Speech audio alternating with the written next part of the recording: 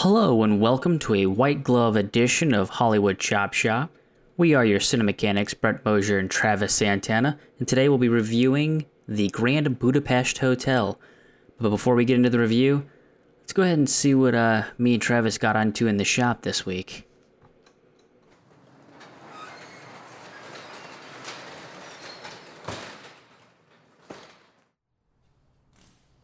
I like the banner. I think it really brings attention to the shop. Yeah, it does. I must say, I thought your chosen color palette might be a bit much, but it really is quite lovely. Yeah.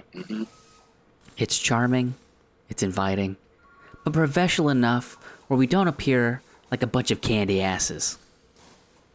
Right. The customers will be shaking like shitting dogs when they see this banner. Wait, what? Is that good? Never mind, dear boy. Let's review the Grand Budapest Hotel.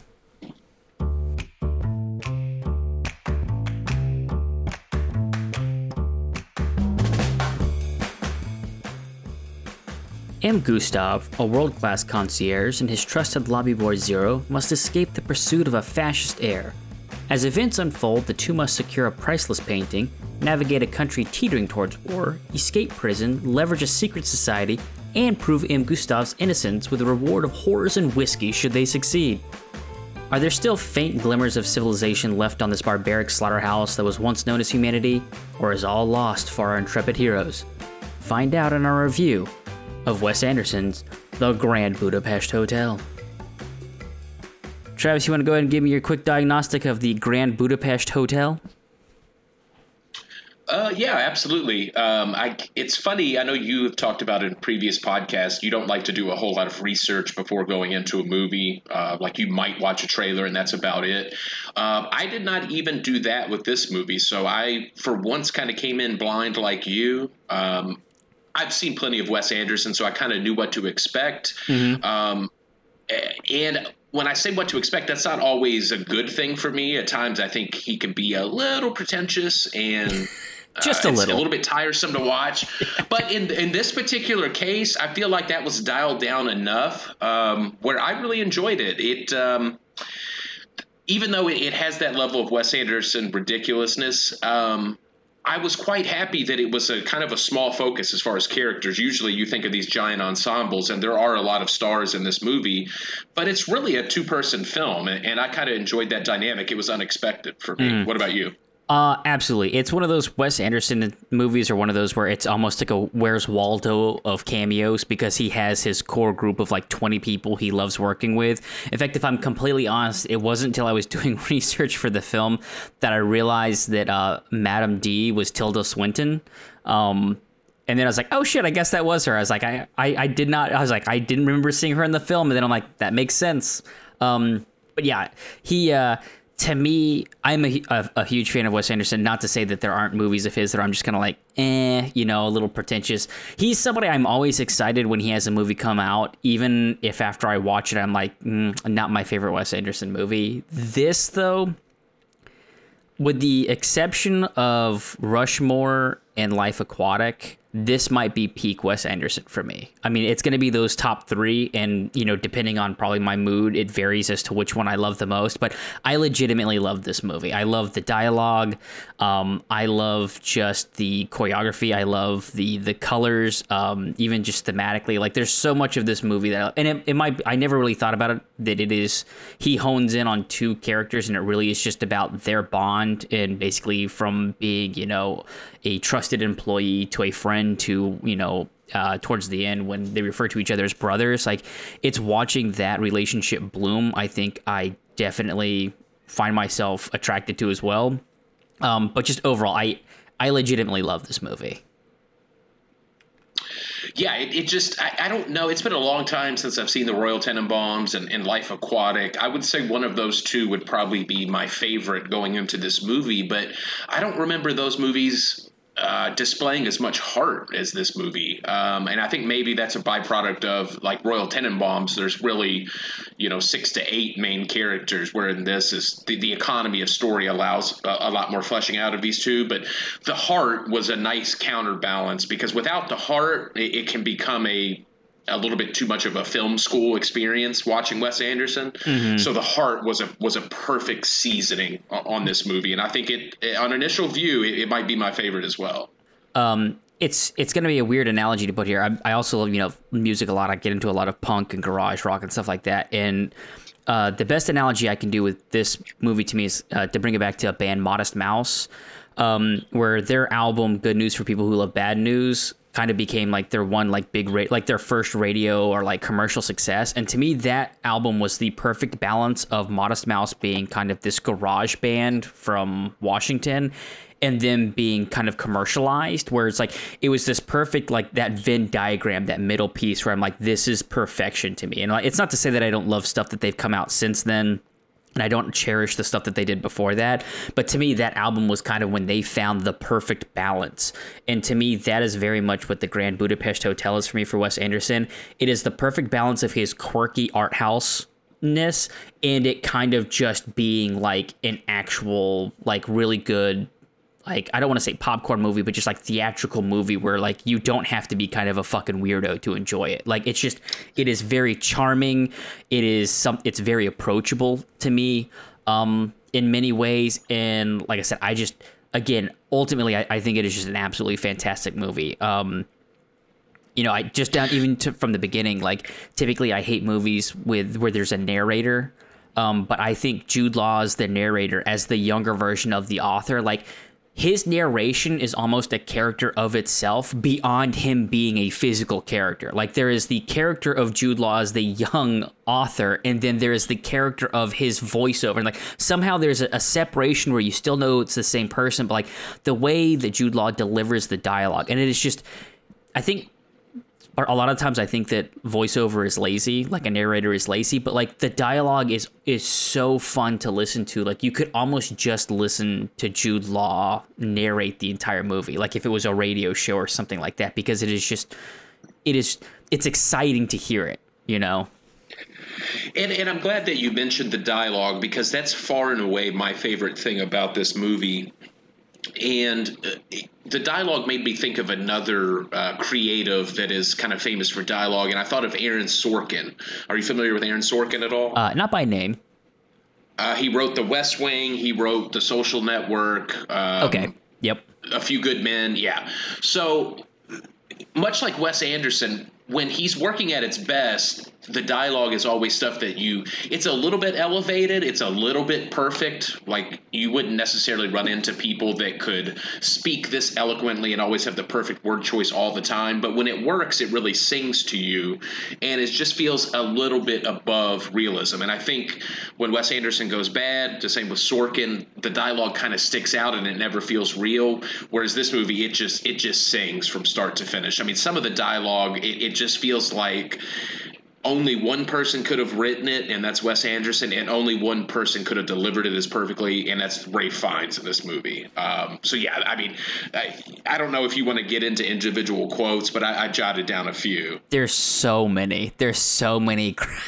I mean, when you're introduced to his character, it's him bringing in, like, basically preparing the room for Madame D, and when she gets in there and he's talking about her fingernails, and he's this poetic person. He's talking to us. What is wrong with your hands? I'm physically repulsed. Like, what is wrong with your? It's like you're caught so off guard, but like, just yes, his lines and just his character period is just fantastic to watch on screen, because it is a man of just pure passion. Like, I love he can stay so refined, and then there is the things that just sets him off, and he breaks character but remains in character, if that makes sense, where it's like, this is exactly how you would expect him to be, but he's a little less of a sophisticate, and he's just like the train when he starts to go off on the poem about, what is it? He wants to talk about society. He goes, oh, fuck it. Just like he's just over it. Like, he's not even going to try. Yeah, and the exchange he has, I believe, with Zero, I just started at it. She was dynamite in the sack, by the way. And then Zero's like, she was 84. And he just quickly, with no shame, no sort of inflection one right there, he's just like, I've had older. And then he goes into this hilarious speech about when you're young, it's all filet steak. But as the years go by, you have to move on to the cheaper cuts. And here's, to your point, where he kind of breaks character a little bit and shows you that he's not quite as refined as he likes to put on, because he says you have to go to the cheaper cuts, which is fine with him because he likes those. So he's kind of just admitting, like, through all of my errors, I still am a very simple man at my core. Mm-hmm. Well, and then late. Oh, what you say? You go ahead. I was just saying, and then just later on when somebody insults him about sleeping with a lot of people, and he says he goes to bed with all of his friends. He is just so honestly himself. I love in the prison when one of his prison friends accuses him of being real straight. He goes, well, I've never had that compliment before. It's just like, there's so many, like, just almost not quite under the radar, but, like, again, they're just very subtle comments about the whole thing. Just his character in general, I think, is a fantastic character because, and I assume this is by choice, like, he is a man dedicated to his craft more than anything else. Like, he takes such pride in being a world-class concierge, because even when he leaves, you know, there's a death in the movie. Well, I guess we talk about spoilers. It doesn't really matter. So Madame D is dies. It's revealed that she's murdered. But even when he goes to basically go to her, you know, her side because she's dead and, you know, to find out what happened, he remains in the Grand Budapest concierge like outfit. He never leaves that. Like, that is his identity, is being this master concierge. And I just love, even when he's in the prison, he continues to serve. It's one of those things, like, to his core, that is who he is. And I just appreciate that level of dedication, you know? Yeah, and you know what? Even he's full on customer service mode at all times. Even when what's his old mistress that died? What was her name? Madame D. Madame D. Even when Madame D's dead, he's complimenting her nails. He talks about, you know, whatever cream they have down at the morgue, he wants some. Mm-hmm. Like, even to a dead body, he is still filling that role of world-class concierge. And he even had a line of dialogue that I loved. I think it might have been after the first interaction with the Nazis, where he's just talking about sometimes people are rude because they're just afraid that they're not going to get good service. Do you recall that line? Yeah. Like, rudeness is merely an expression of fear. People fear that they won't get what they want. The most dreadful and unattractive person only needs to be loved, and they will open up like a flower. So it's like, I don't know if you had this with Ralph Fiennes' character, but the first probably 45 minutes of the movie, I'm trying to decide where he is supposed to be on the scumbag scale. And at the end of the movie, I don't think he's one at all. He's just, again, he's just 100% him, but he treats people well. Right, yeah, I don't. Like, there was a time where I thought maybe he was actually maybe he did plot to kill Madame D. I thought that was up in the air for a moment. I don't know if that was intentional or if I just missed it. But for a second, did you think he might have been the con man everybody thought he was? No, I think even from the beginning, I thought, you know, if you want to call him scummy, it's just because, you know, he basically would sleep with married women. I thought it was always like, you know, before they even defined it, you know, towards the end of the movie where he, you know, they had to be blonde and, you know, they had all the traits of the women, or I guess in some cases men, that he, you know, pursued. I thought that was always just a reflection of himself. And, you know, to me, the best case of, and I guess why they set it up, why I didn't think he was a bad person, is the first interaction with the police, the military police on the train, Ed Norton's character. And Ed Norton basically says, like, oh, you don't understand. He helped a very lonely boy, you know. I just, like, true. It was one of those things where, like, at first, you know, you're like, oh, is he gonna wind up being it? Like, he's not, you know, he's too young to be his father. Like, you know, Gustav is too young to be his father, so it's not supposed to be like that's gonna be his illegitimate child. But, like, the fact that they establish, like, no, you don't understand. Like, he took care of me at a time when, like, I was very lonely and, like, my parents were off doing things. I'm like, I thought that they, you know, that was one of those things where they are establishing him, regardless of him being a selfish person. He is also at the same time, you know, his identity is to serve, you know, even if it's to serve himself, it is to serve. True. I forgot about the Edward Norton dropped line that kind of shows that he's got a good heart. By the end of the movie, like I said, that's established, but I guess the breadcrumbs are there early enough. Obviously, I think Ray Fiennes and the dialogue was the highlight. Any other of the performances stand out to you? I mean, just in terms of performances, it's one of those things that's to say to stand out. I mean, everybody was their Wes Anderson version. I thought, was it Adrian Brody? He plays, was it Dimitri? The son of Madame D. Yeah, the heir. I thought it was interesting that, you know, they definitely reserved the harshest language for the fascists, and I thought that fit very well. Like, when he screams, "You faggot," I'm like, what? Like, my first reaction is like, damn, this was 2014. Would they do this today? I'm like, no, because it's very appropriate for, like, he's supposed to be a terrible person, a terrible character. So, like, that kind of language is necessary for him to be that, you know, aggressive for no apparent reason. In terms of performances, I mean, I loved Willem Dafoe. He didn't have very many lines, but he's such a great character actor, and he's just such a fucking weirdo in this movie. Like, and there's so many scenes where, like, it's crazy how much is revealed about, like, just him and his character off of just his hands. Like, how often it's just him playing with the skull rings, or like the times he would take the phone call from Dimitri, and it's like you're just seeing his hands on the desk and all of the tools around them. Like, it just, and that goes back. I mean, Wes Anderson is an absolute master to me of using all of the frame, like, just maximizing the impact of a frame. And I think one of the greatest examples of that is the scene where they've been picked up by Bill Murray, whatever, you know, he's another concierge. He's part of the secret, or the Crossed Key Society, and they're dropping them off at the train.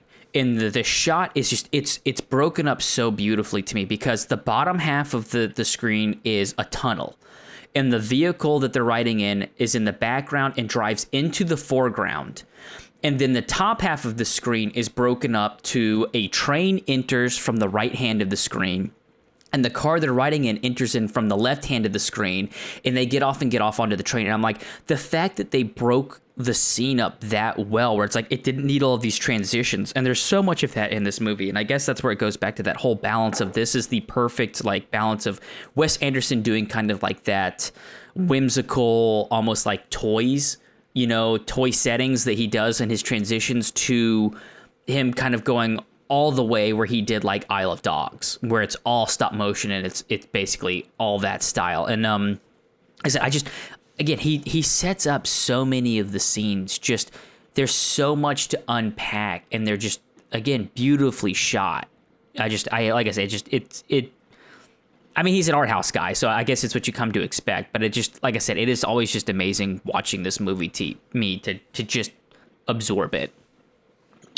Yeah, and to kind of touch on two things you mentioned, the kind of whimsical toy-like setting that is often synonymous with his movies, it's very much present here, but as a counterbalance, like you were mentioning, the hateful language used by Adrian Brody's character, I like the movie a couple of times sprinkles in that real harsh dose of reality, even if it's just a line by a character that kind of snaps you out of that dreamlike world.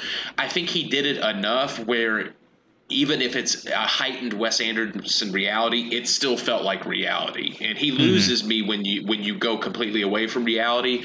But like you said, this movie just walks that tightrope perfectly to balance those two things. Yeah, and I think even just the imagery of the movie is fantastic, because, you know, you're going essentially backwards in time, and like you do two jumps. So you start, I think there's a title card. I assume it's supposed to be in like the 80s or something like that, because you start in what is, you know, the modern time for the thing, and everything, the architecture is drab, everything is gray and white. There's very little color. The movie basically starts off, and it looks a lot like, you know, 80s Berlin, you know, right around the time the Berlin Wall comes down. You have a punk. He's really the only color in the scene.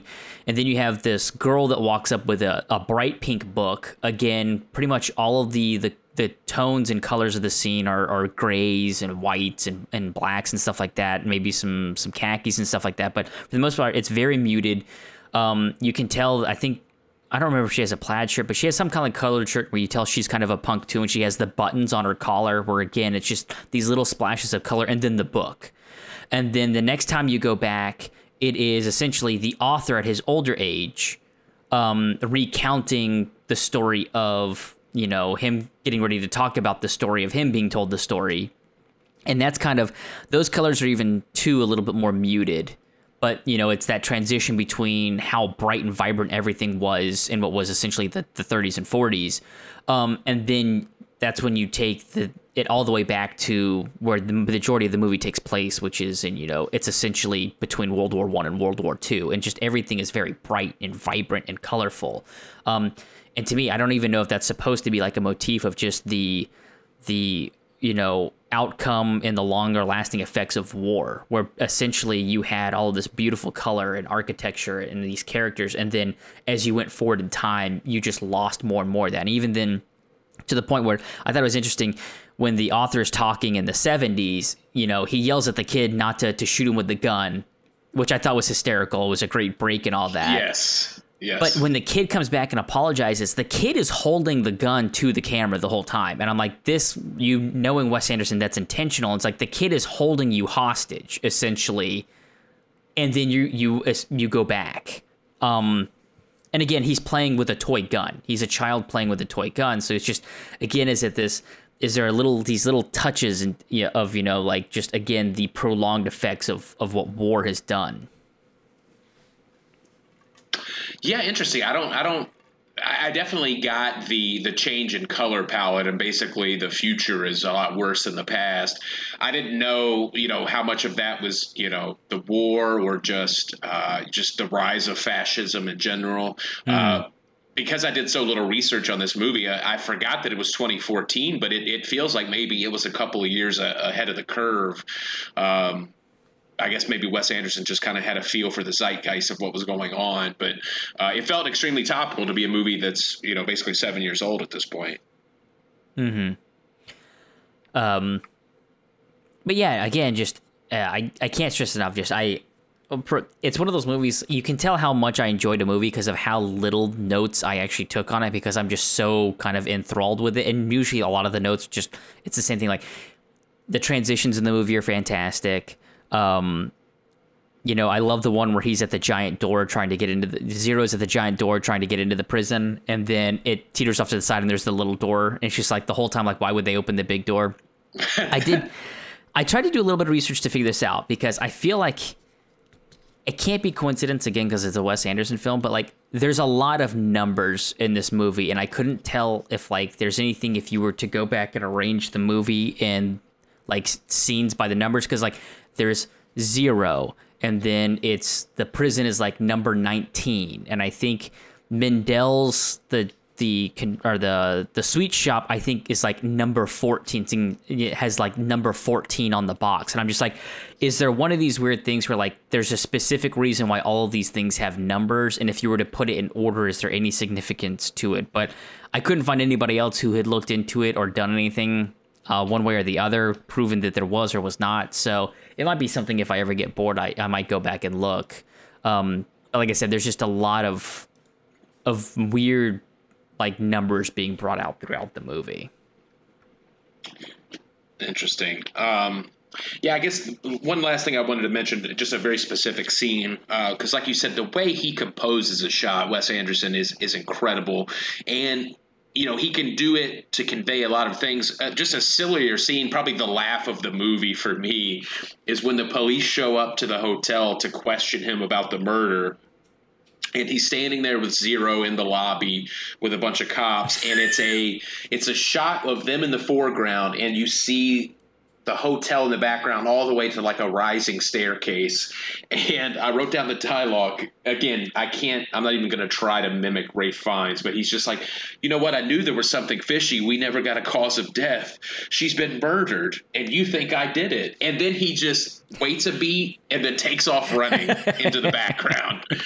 And Zero, and just the way it's blocked, like, you can tell it was a meticulous way to set up the shot. The way everybody's standing, the way he runs off, the way Zero shuffles off to the left, and the cops, move to the right and then chase him out of the frame. Just the Yeah. level of mastery just in a small scene like that, like the scene would be funny no matter how it's shot, but he knows the exact way to shoot it to amplify the comedy. And I mean, there's like a dozen examples of that.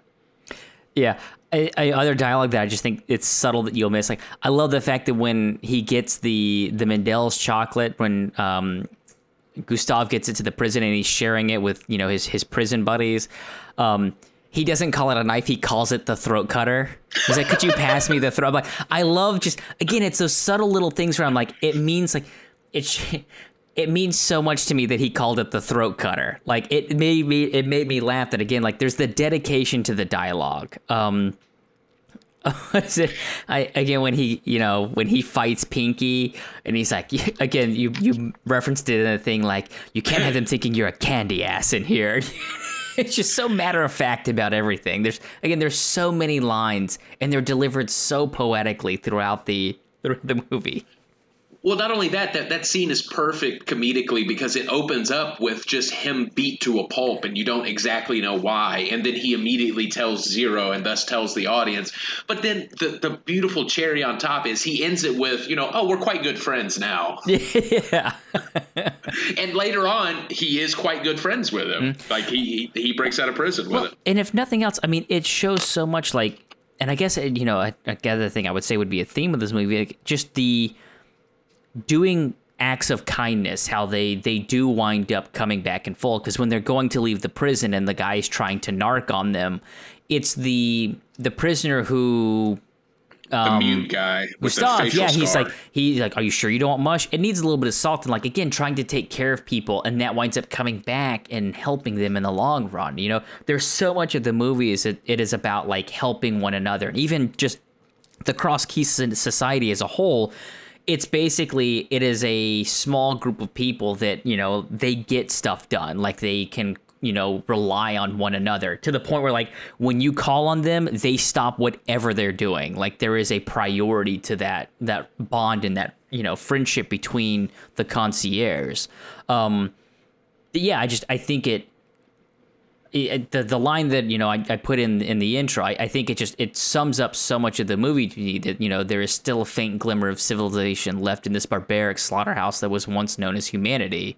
Like, to me, that so much sums up the movie, and what the movie's about is being that faint glimmer of, it claims civilization, but to me it is more about just kindness and like almost the collectivism, just taking care of one another. Yeah, and I think it shines through constantly because, I mean, the couple of times that it refers to Ralph Fiennes being, a homosexual or bisexual or whatever, like there's absolutely no shame to it for Ralph Fiennes. Like he's proud to, I know it's overblown and used too much, but live in his truth, and then he's constantly defending Zero, because Zero is basically being racially profiled, by a fascist regime. So he always believes in tolerance and doing what's right. But the movie doesn't really beat you over the head with that. It's not one of those where, oh, here's a message. It just shows the characters living that. That's how they live their lives. And so, and obviously, once you contrast that with the literal rise of the Nazis, well, there you have it. And I think it's one of those things where it starts to mirror, and is it Agatha? What was the name of?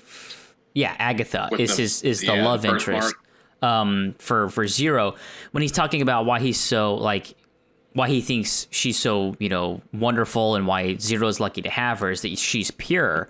And I guess again that is another one of those reflections. Like, she might be pure more in the moral sense. But the reason I think that Gustav has such an affection for her is because he is pure in the sense that you've touched on it. He's just himself. Like, at no point does he ever try and hide that. Like, he is at all times 100% who he is. Like, whether that is vain and shallow and superficial. At the same time, he is a concierge, and like that is his identity. So he is there to serve whoever it is. Again, it just goes into that whole idea of purity to me. Like, he's a pure character, not necessarily on the moral grounds, but definitely, and I'm just talking about that in the sense that all the infidelity that he participates in, but just he is pure in his character, as to who he is. Yeah, at the end of the day, I think Gustav is the definition of live and let live. You know, do what you want to do. You may think it's, morally unsound of me to sleep with married women, but he comes at it at a place of, he feels like he's doing these women a service. Like I said, he's got that line about, even the most dreadful and unattractive people, they just need love. So like that's what he does in life. He just literally spreads the love and feel good. Mm-hmm. Yeah, I mean, then there's so many things where like they subtly nod at things too, because it's like when he's first introduced to Zero and he's walking through about like, he says like the biggest thing you can do is like as a concierge you will take whatever you know to the grave, like it is a top secret. And as he's doing that, we've already established that many of the patrons come to the Grand Budapest Hotel to essentially romantically be with him. And as he's saying that, I'm 99% sure it says like Prince something is on the door of the room he's about to go into, implying that essentially the prince has a secret homosexual relationship or bisexual relationship, and that is, again, Gustav, his service is to aid the prince with that and ultimately keep that as a secret, Yes, I love that. It was very subtle, but again, that's the movie demonstrates that over and over again. I think we always enjoy when characters are true to themselves across a narrative, and Gustav absolutely is. I don't know if you have any more positives.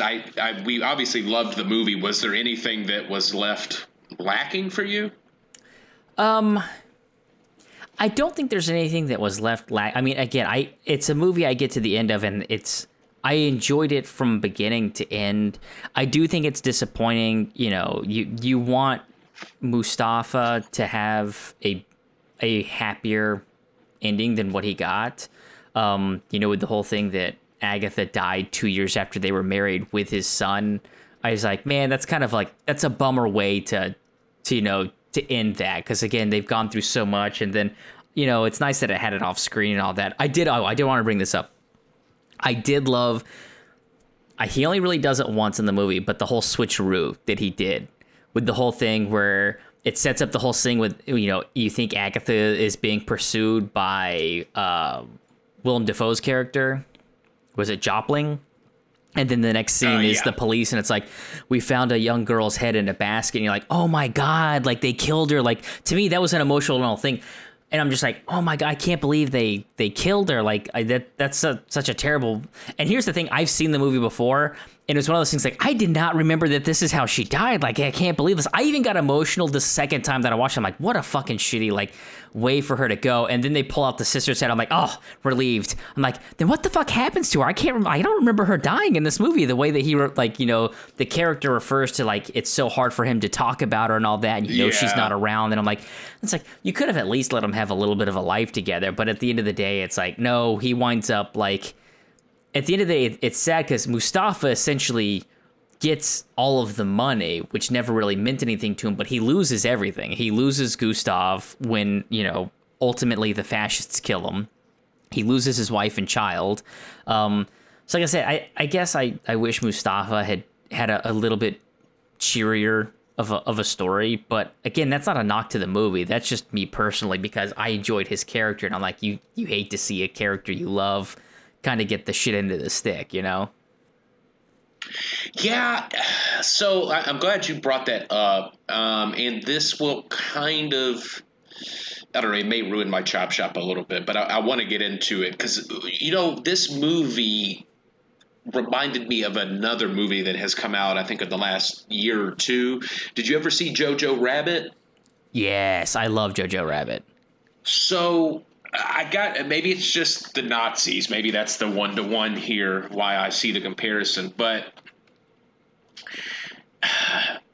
so I love this movie, don't get me wrong. But in this particular setting, I needed something with a little more dramatic impact. Because I'm thinking, and spoilers for Jojo Rabbit, anyone that hasn't seen it and wants to, I'm thinking of Okay, if you're still listening, here goes. The way they foreshadow Scarlett Johansson's death in that movie by her shoes. Do you remember that? Yes.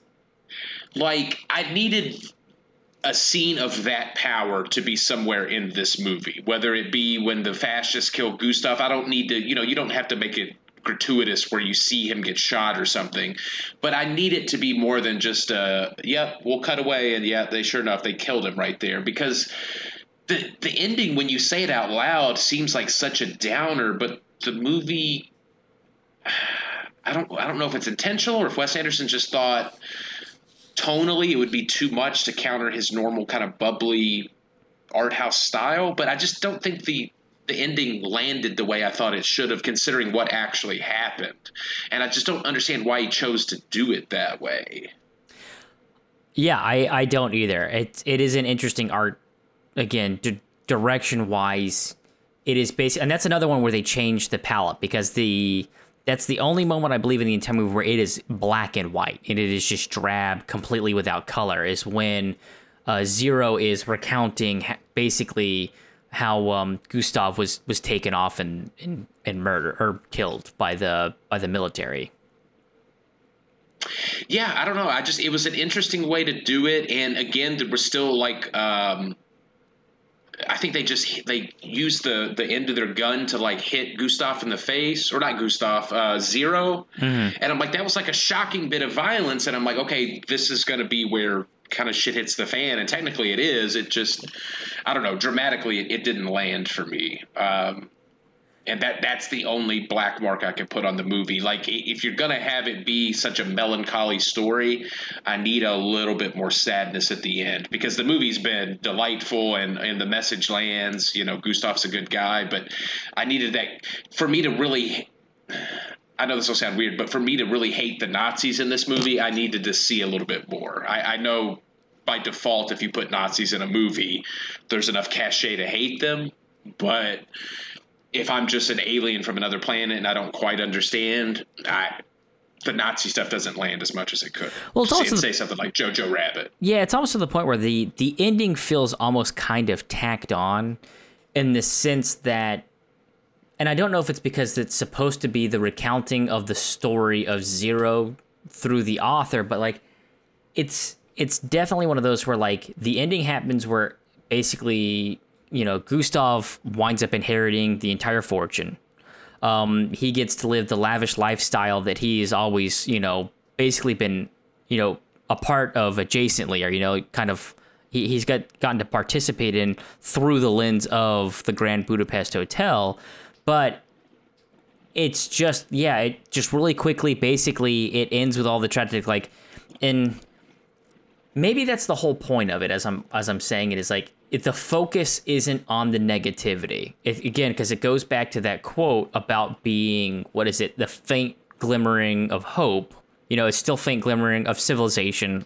I can say hope or whatever left in this barbaric slaughterhouse. Like, the focus isn't on the bad. Like, because both of the worst things that happened to Gustav, he chooses not to talk about with the author. And the author is recounting basically the story as told through Gustav's eyes. Because basically just in passing is like, yep, my wife and child died by a disease that today can be treated in a week. And then, my best friend and brother was essentially killed by Nazis. And it's just like, it's not something I want to focus on. I want to focus on this, wonderful journey of us essentially bonding and becoming brothers and getting the painting and all that. I don't know if that's kind of the whole thing, is like, the point isn't to focus on that. And if you were to end the movie kind of on that note, like, that's what you would be left with, as opposed to like us, because we're we're trying to criticize the movie. Our focus now is like, well, we're trying to pick something we were unhappy about. And like, we just don't feel like they really focused on the negativity that, the worst part that much. And it's like,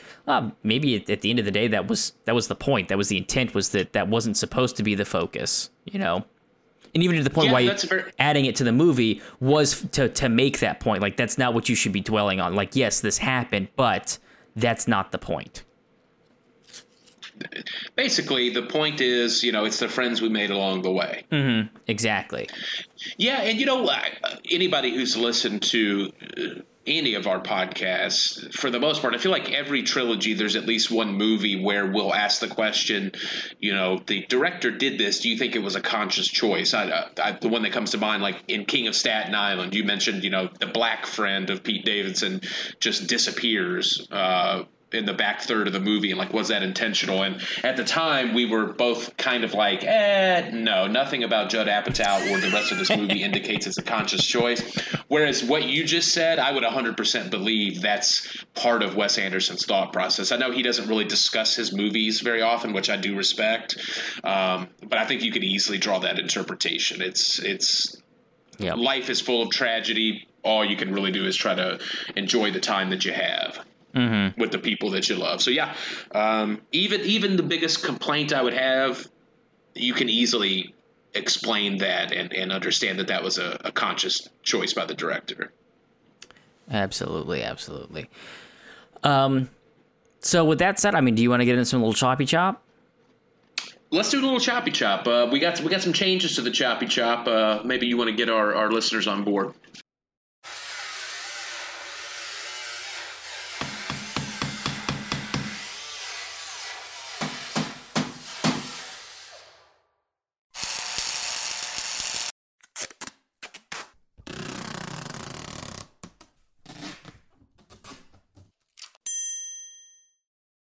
Yep. So for any of our new listeners or anybody who's we appreciate those who've been around for a little while. We are changing up the format of Chop Shop a little bit. So for the first several seasons or trilogies, whatever you'd like to call them, basically it's very free form. It was the idea was let's take a movie after we've watched it and we're going to quote unquote chop it up and it was either how would we fix the movie if we thought it was terrible. Or just make it into a different genre if we thought that was funny, kind of like what we did with The Breakup. But ultimately, we wanted to kind of give it a little bit more structure, and not only that, allow us to kind of flex our creativity, because let's face it, we're trying to do that with this as well.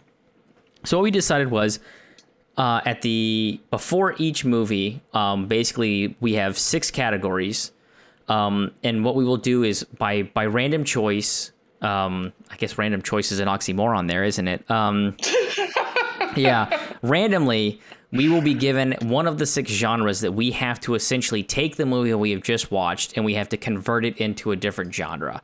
We've intentionally tried to keep them a little bit vague so that, we can go in and kind of play with that. So, and then in addition to that, we will classify the movie and it can't, you can't try and chop something into something it already is. So the 6 categories, and keep me straight here, Travis. I don't think anybody's ever accused you of being that, Brett. But okay.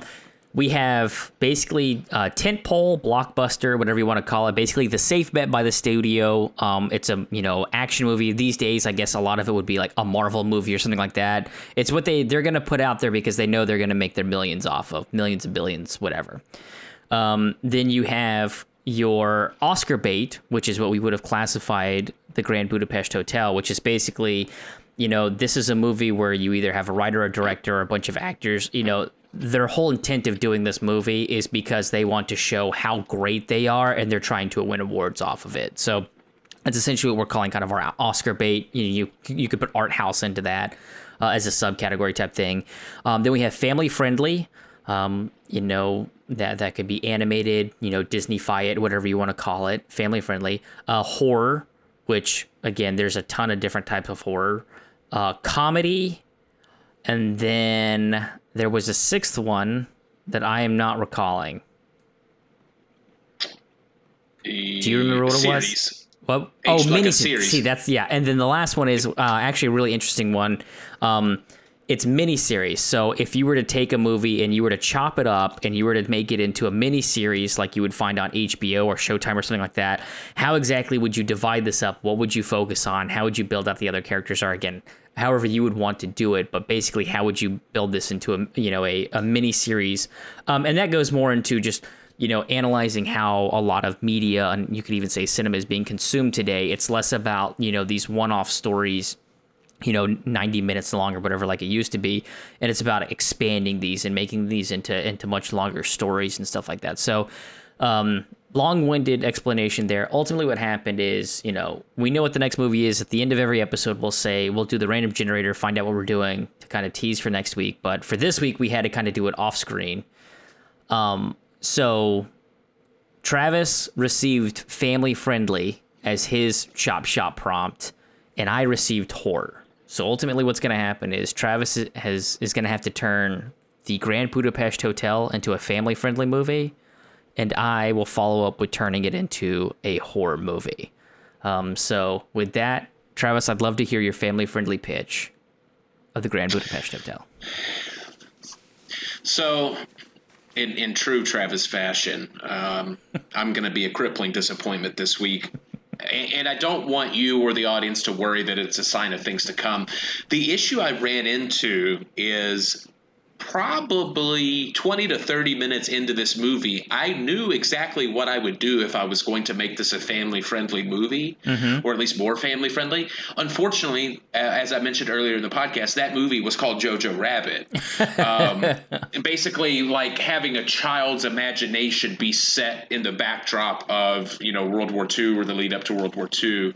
That was going to be my idea, just kind of play with through the, you would keep Gustav and Zero in the movie. I would just, in my Chop Shop, I would have some sort of little kid living at the hotel. He's got some sort of, quirky Wes Anderson style parent who, for whatever reason, has to work out of the hotel some months a year, and the kid's kind of left to his own devices in the hotel. So what were you gonna say? You would put Hinkles in. Instead of Edward Norton's character Hinkles, the military police guy, instead of him being younger, basically, like, it could be what his origin story was, that I guess is off camera and only referenced in one line of dialogue. Basically, what did his childhood look like? Because I'm assuming what I'm describing would kind of be, that's one way to interpret it. Like, he was just a latchkey kid with parents that either didn't watch him at all or weren't around, and he just kind of spent time at the hotel. And it would kind of just be, and I mean, I feel like a child of a certain age is always going to have that fantasy. I don't know if you ever had that. Like, when I watched Home Alone 2, Lost in New York, I was like, oh my God, I would love to be a kid staying in a massive hotel like this.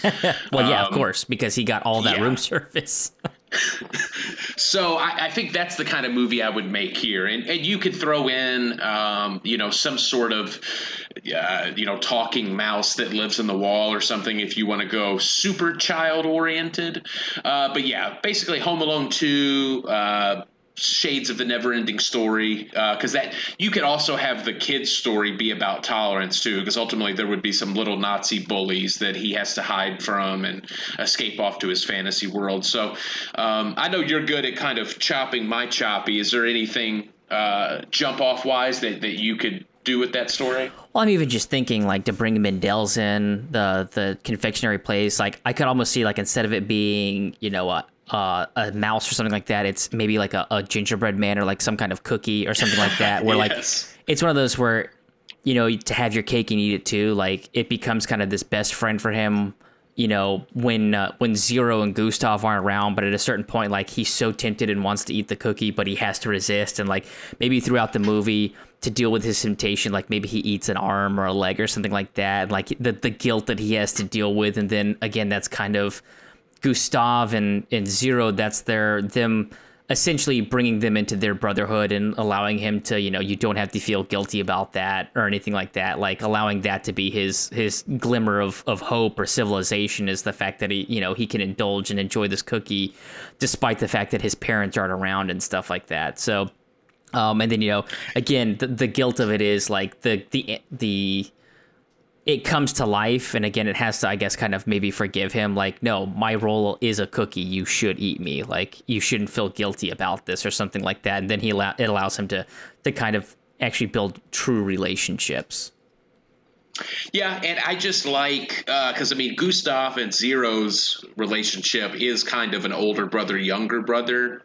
But it would be interesting to throw in a third dynamic, which is that of, like, Gustav being a surrogate father, And because, I mean, Gustav has got a very specific view of the world, and to watch him impart that on Zero is one of the joys of the movie. And I can only imagine that, but now you're explaining it to a child who is seeing everything for the first time. So it would just really open up even more comedy opportunities. So, yeah, I'll do better in the future. It just so happens that in this particular case, Jojo Rabbit exists. So, did you have any better luck with the horror genre? I did. So I went with what I believe, I'm pretty sure is kind of a gothic horror take. So I would keep the movie the same with the author. We can start with the girl with the pink book that comes up to the author's key and all that, and it's maybe this story that she's looking at. Maybe the cover's still pink, but it's a little bit. Maybe there's a darkness to it. It almost looks a little tattered, a little worn. It's not as pristine. And then we go back, and the author starts off, and it's a little bit more, maybe not treacherous, but a little bit more like, get ready for the story I'm about to tell you. It's full of mystery and intrigue, and it's a little bit more Twilight Zone. Mm-hmm. So we start off with Zero coming into employment at the Grand Budapest Hotel, and he makes a comment about how it starts off the same way. We now go back in time. I have the young author talking to Mustaf, all right? And basically, I like a lot of those dynamics, and then they're going to have dinner together, right? Very similar lighting and stuff like that. Maybe the setting is, again, a little bit more worn down than what it is now, just, again, to show that the hotel's been through some time, I think most of what they relied on in this movie was a lot of just color, and I think that we could even put a little bit more dirt and grime into it, despite the fact that Mustaf would want it to be, pristine. So we now go back to the 30s and 40s where our real story starts off, and Zero has now been, employed, and he makes some comment about how, M. Gustav seems he's otherworldly, there's just something about him and an aura about him that just, he doesn't quite seem like he fits in this world, right? And that'll come back. And Zero, he starts as a lobby boy, and he begins to realize that many of the guests never really seem to leave, They're people, Mr. Gustav has said that they come there for him, and it's a way for them to escape time, as it continues to move on without them and stuff like that. But Zero he seems like they never go back. These rich people, they never go back to their countries, they never go back to their families. So at this time, he begins to start a relationship with Agatha, the girl at the confectionery shop, and he sees a newspaper clipping about a missing Richie Rich, a missing royal, and he realizes that this person, that they're not missing. It says that they're deceased, but he realizes that they're living at the hotel, right? So he goes to impart this knowledge to Gustav, like, listen, people think that this person's dead. We should notify the authorities. And Mr. Gustav he's very much against this. He does not think this is a good idea. He tells Zero he should not meddle in things in the town, and that he should remain at the hotel unless he's told to go and retrieve something, right? And Zero doesn't sit well with him, right?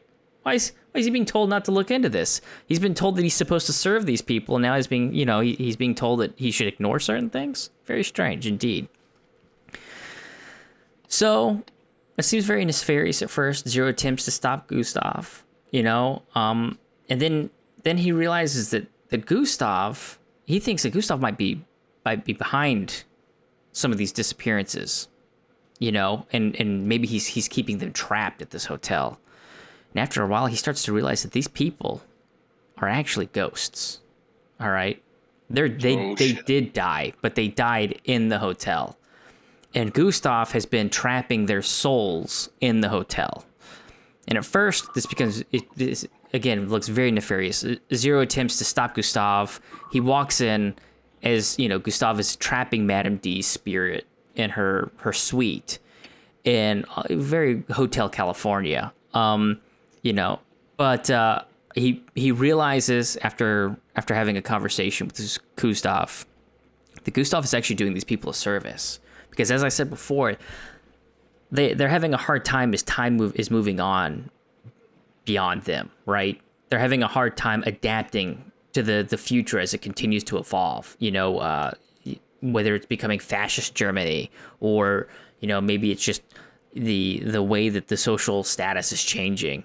So they come, and it's actually a service that they come, and they're able to stay in this hotel as they are, in the world as they remember it, right? And time can move on without them. And then you find out that Gustav has actually been basically, I don't know if I want to say cursed, but he's been bound to the property, and his job is essentially to kind of help these lost souls to where they can eventually move on. Because if not, all the rooms would always be occupied. You have to be able to get them out at a certain point. So this is when the movie kind of tips, and you realize it's not as like, oh my God, terrifying, right? So Gustav has been bound to the property, but because of his loneliness, and again, his willingness to help people, he's willing to trap these spirits here to help them be able to move on.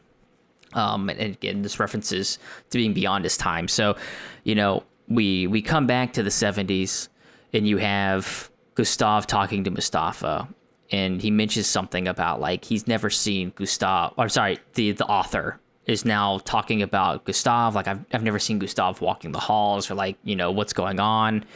Maybe this is the point where Mustafa says something about Gustav was always beyond his time.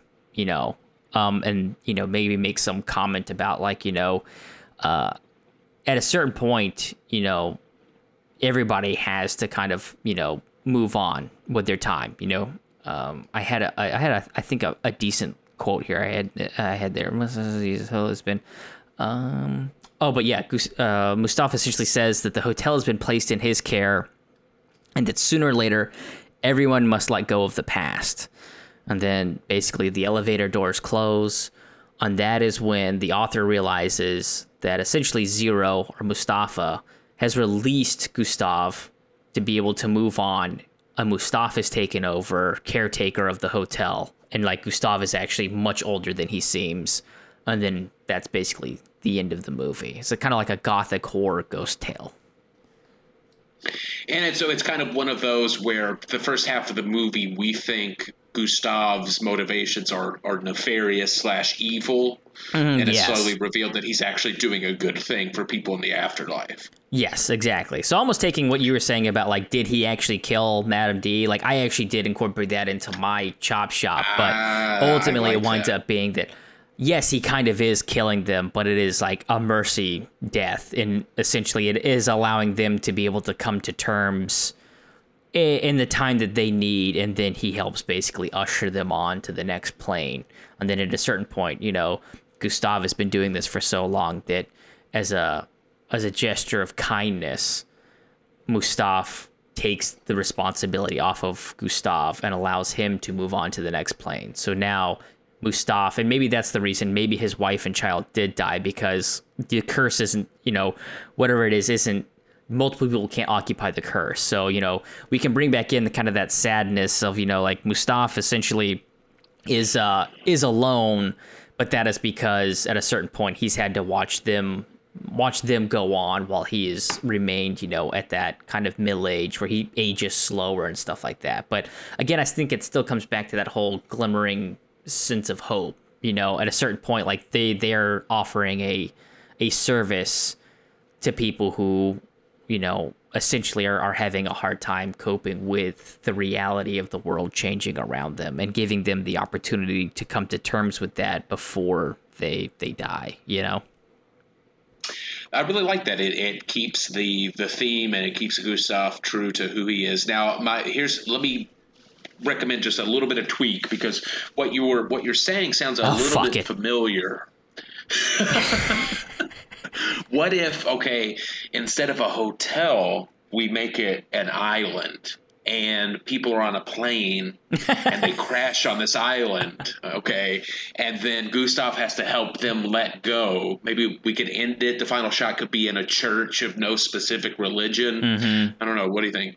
I like that. Maybe if we open the movie with like maybe Gustav's eyes opening, because he's starting his day, and then we can end the movie with like Mustafa saying, "Hey, it's time, you can go," and it'll just be Gustav's eyes closing.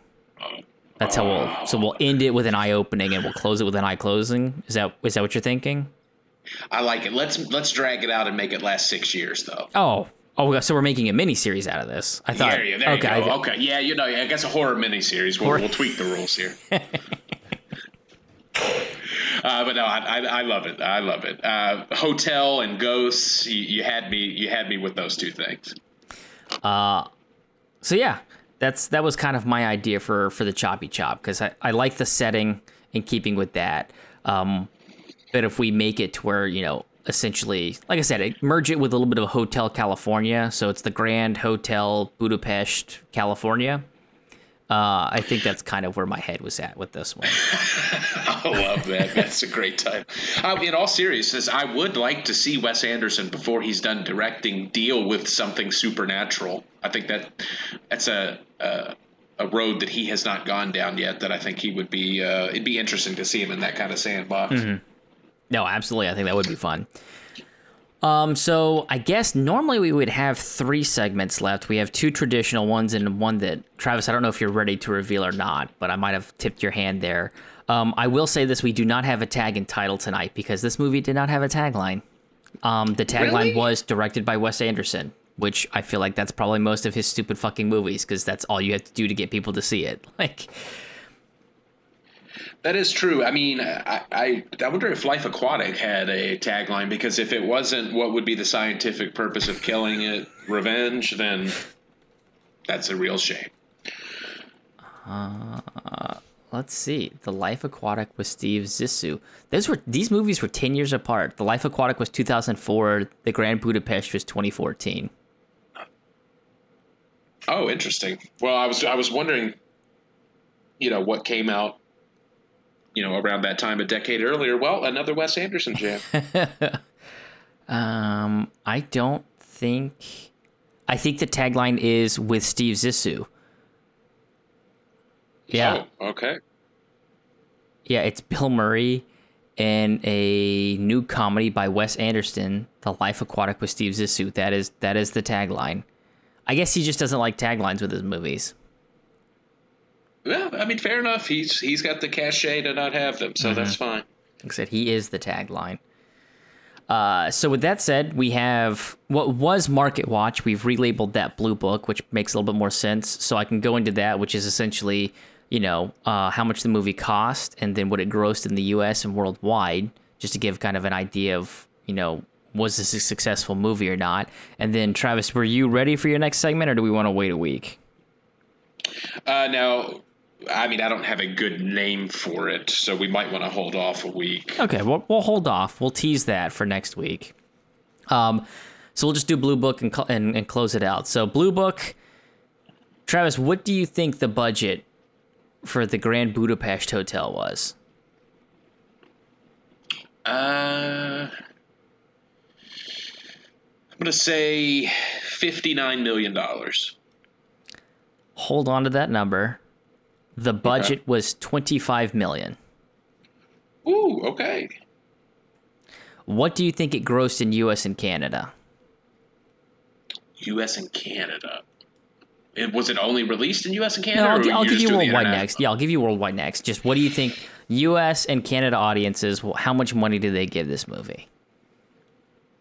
I'll say $101 million. The answer is $59 million. I did tell you to hold on to that number. I was foreshadowing the fact that it would be needed.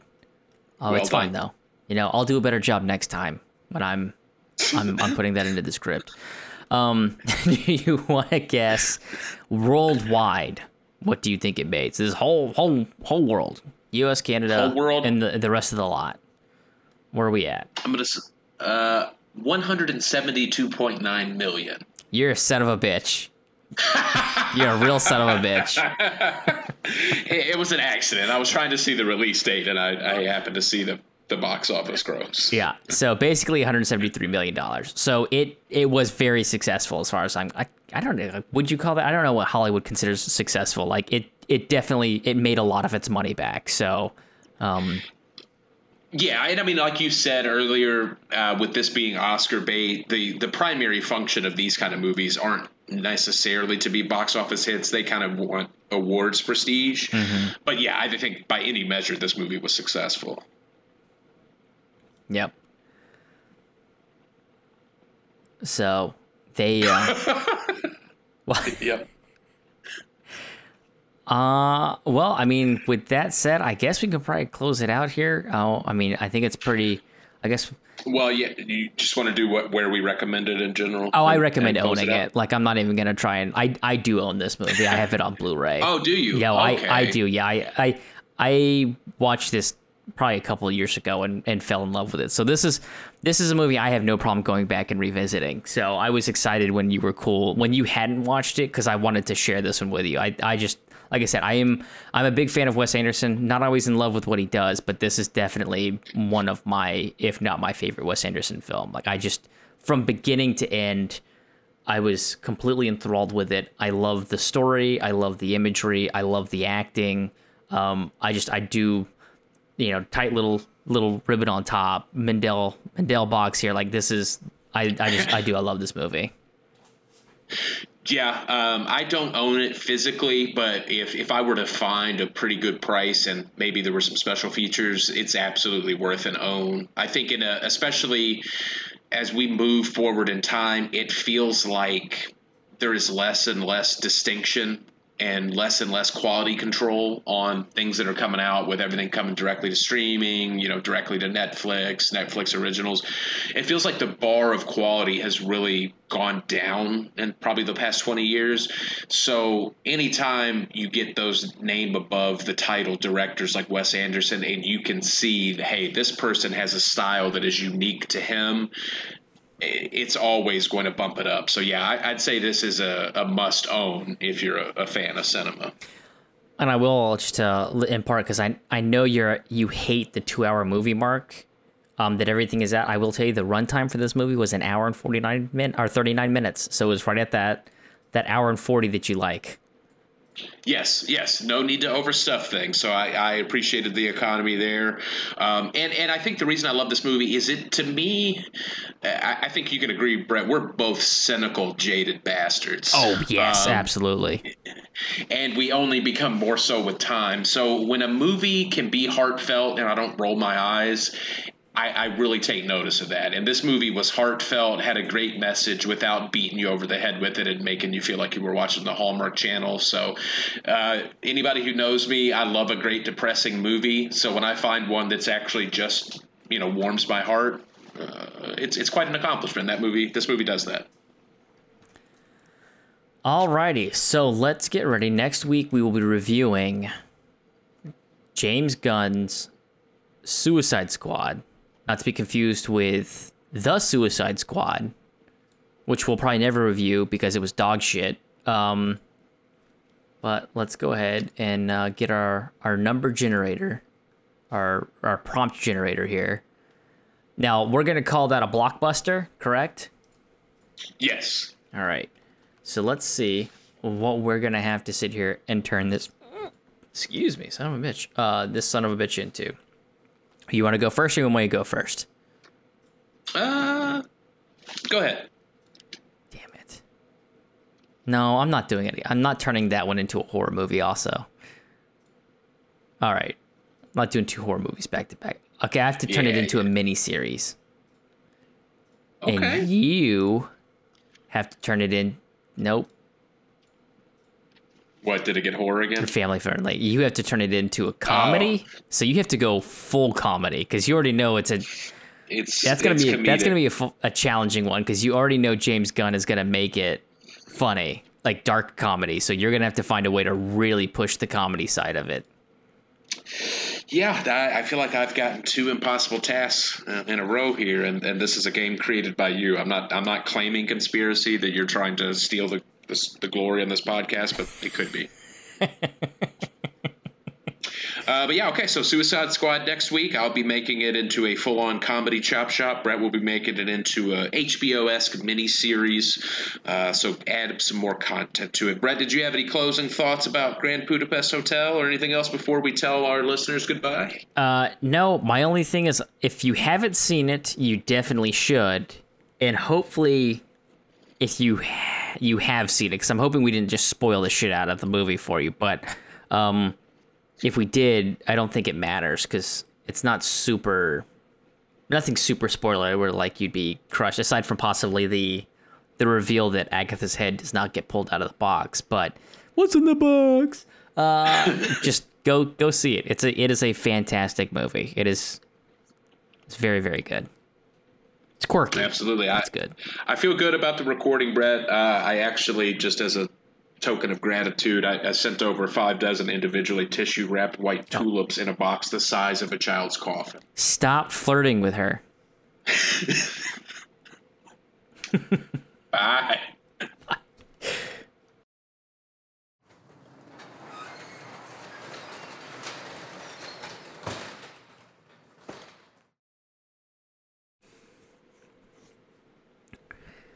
What'd you think? Was that good? You're going to run it again? Yeah, that was perfect. I like the juxtaposition of trying to read Wes Anderson dialogue, but us just being us. So I think that works. Right.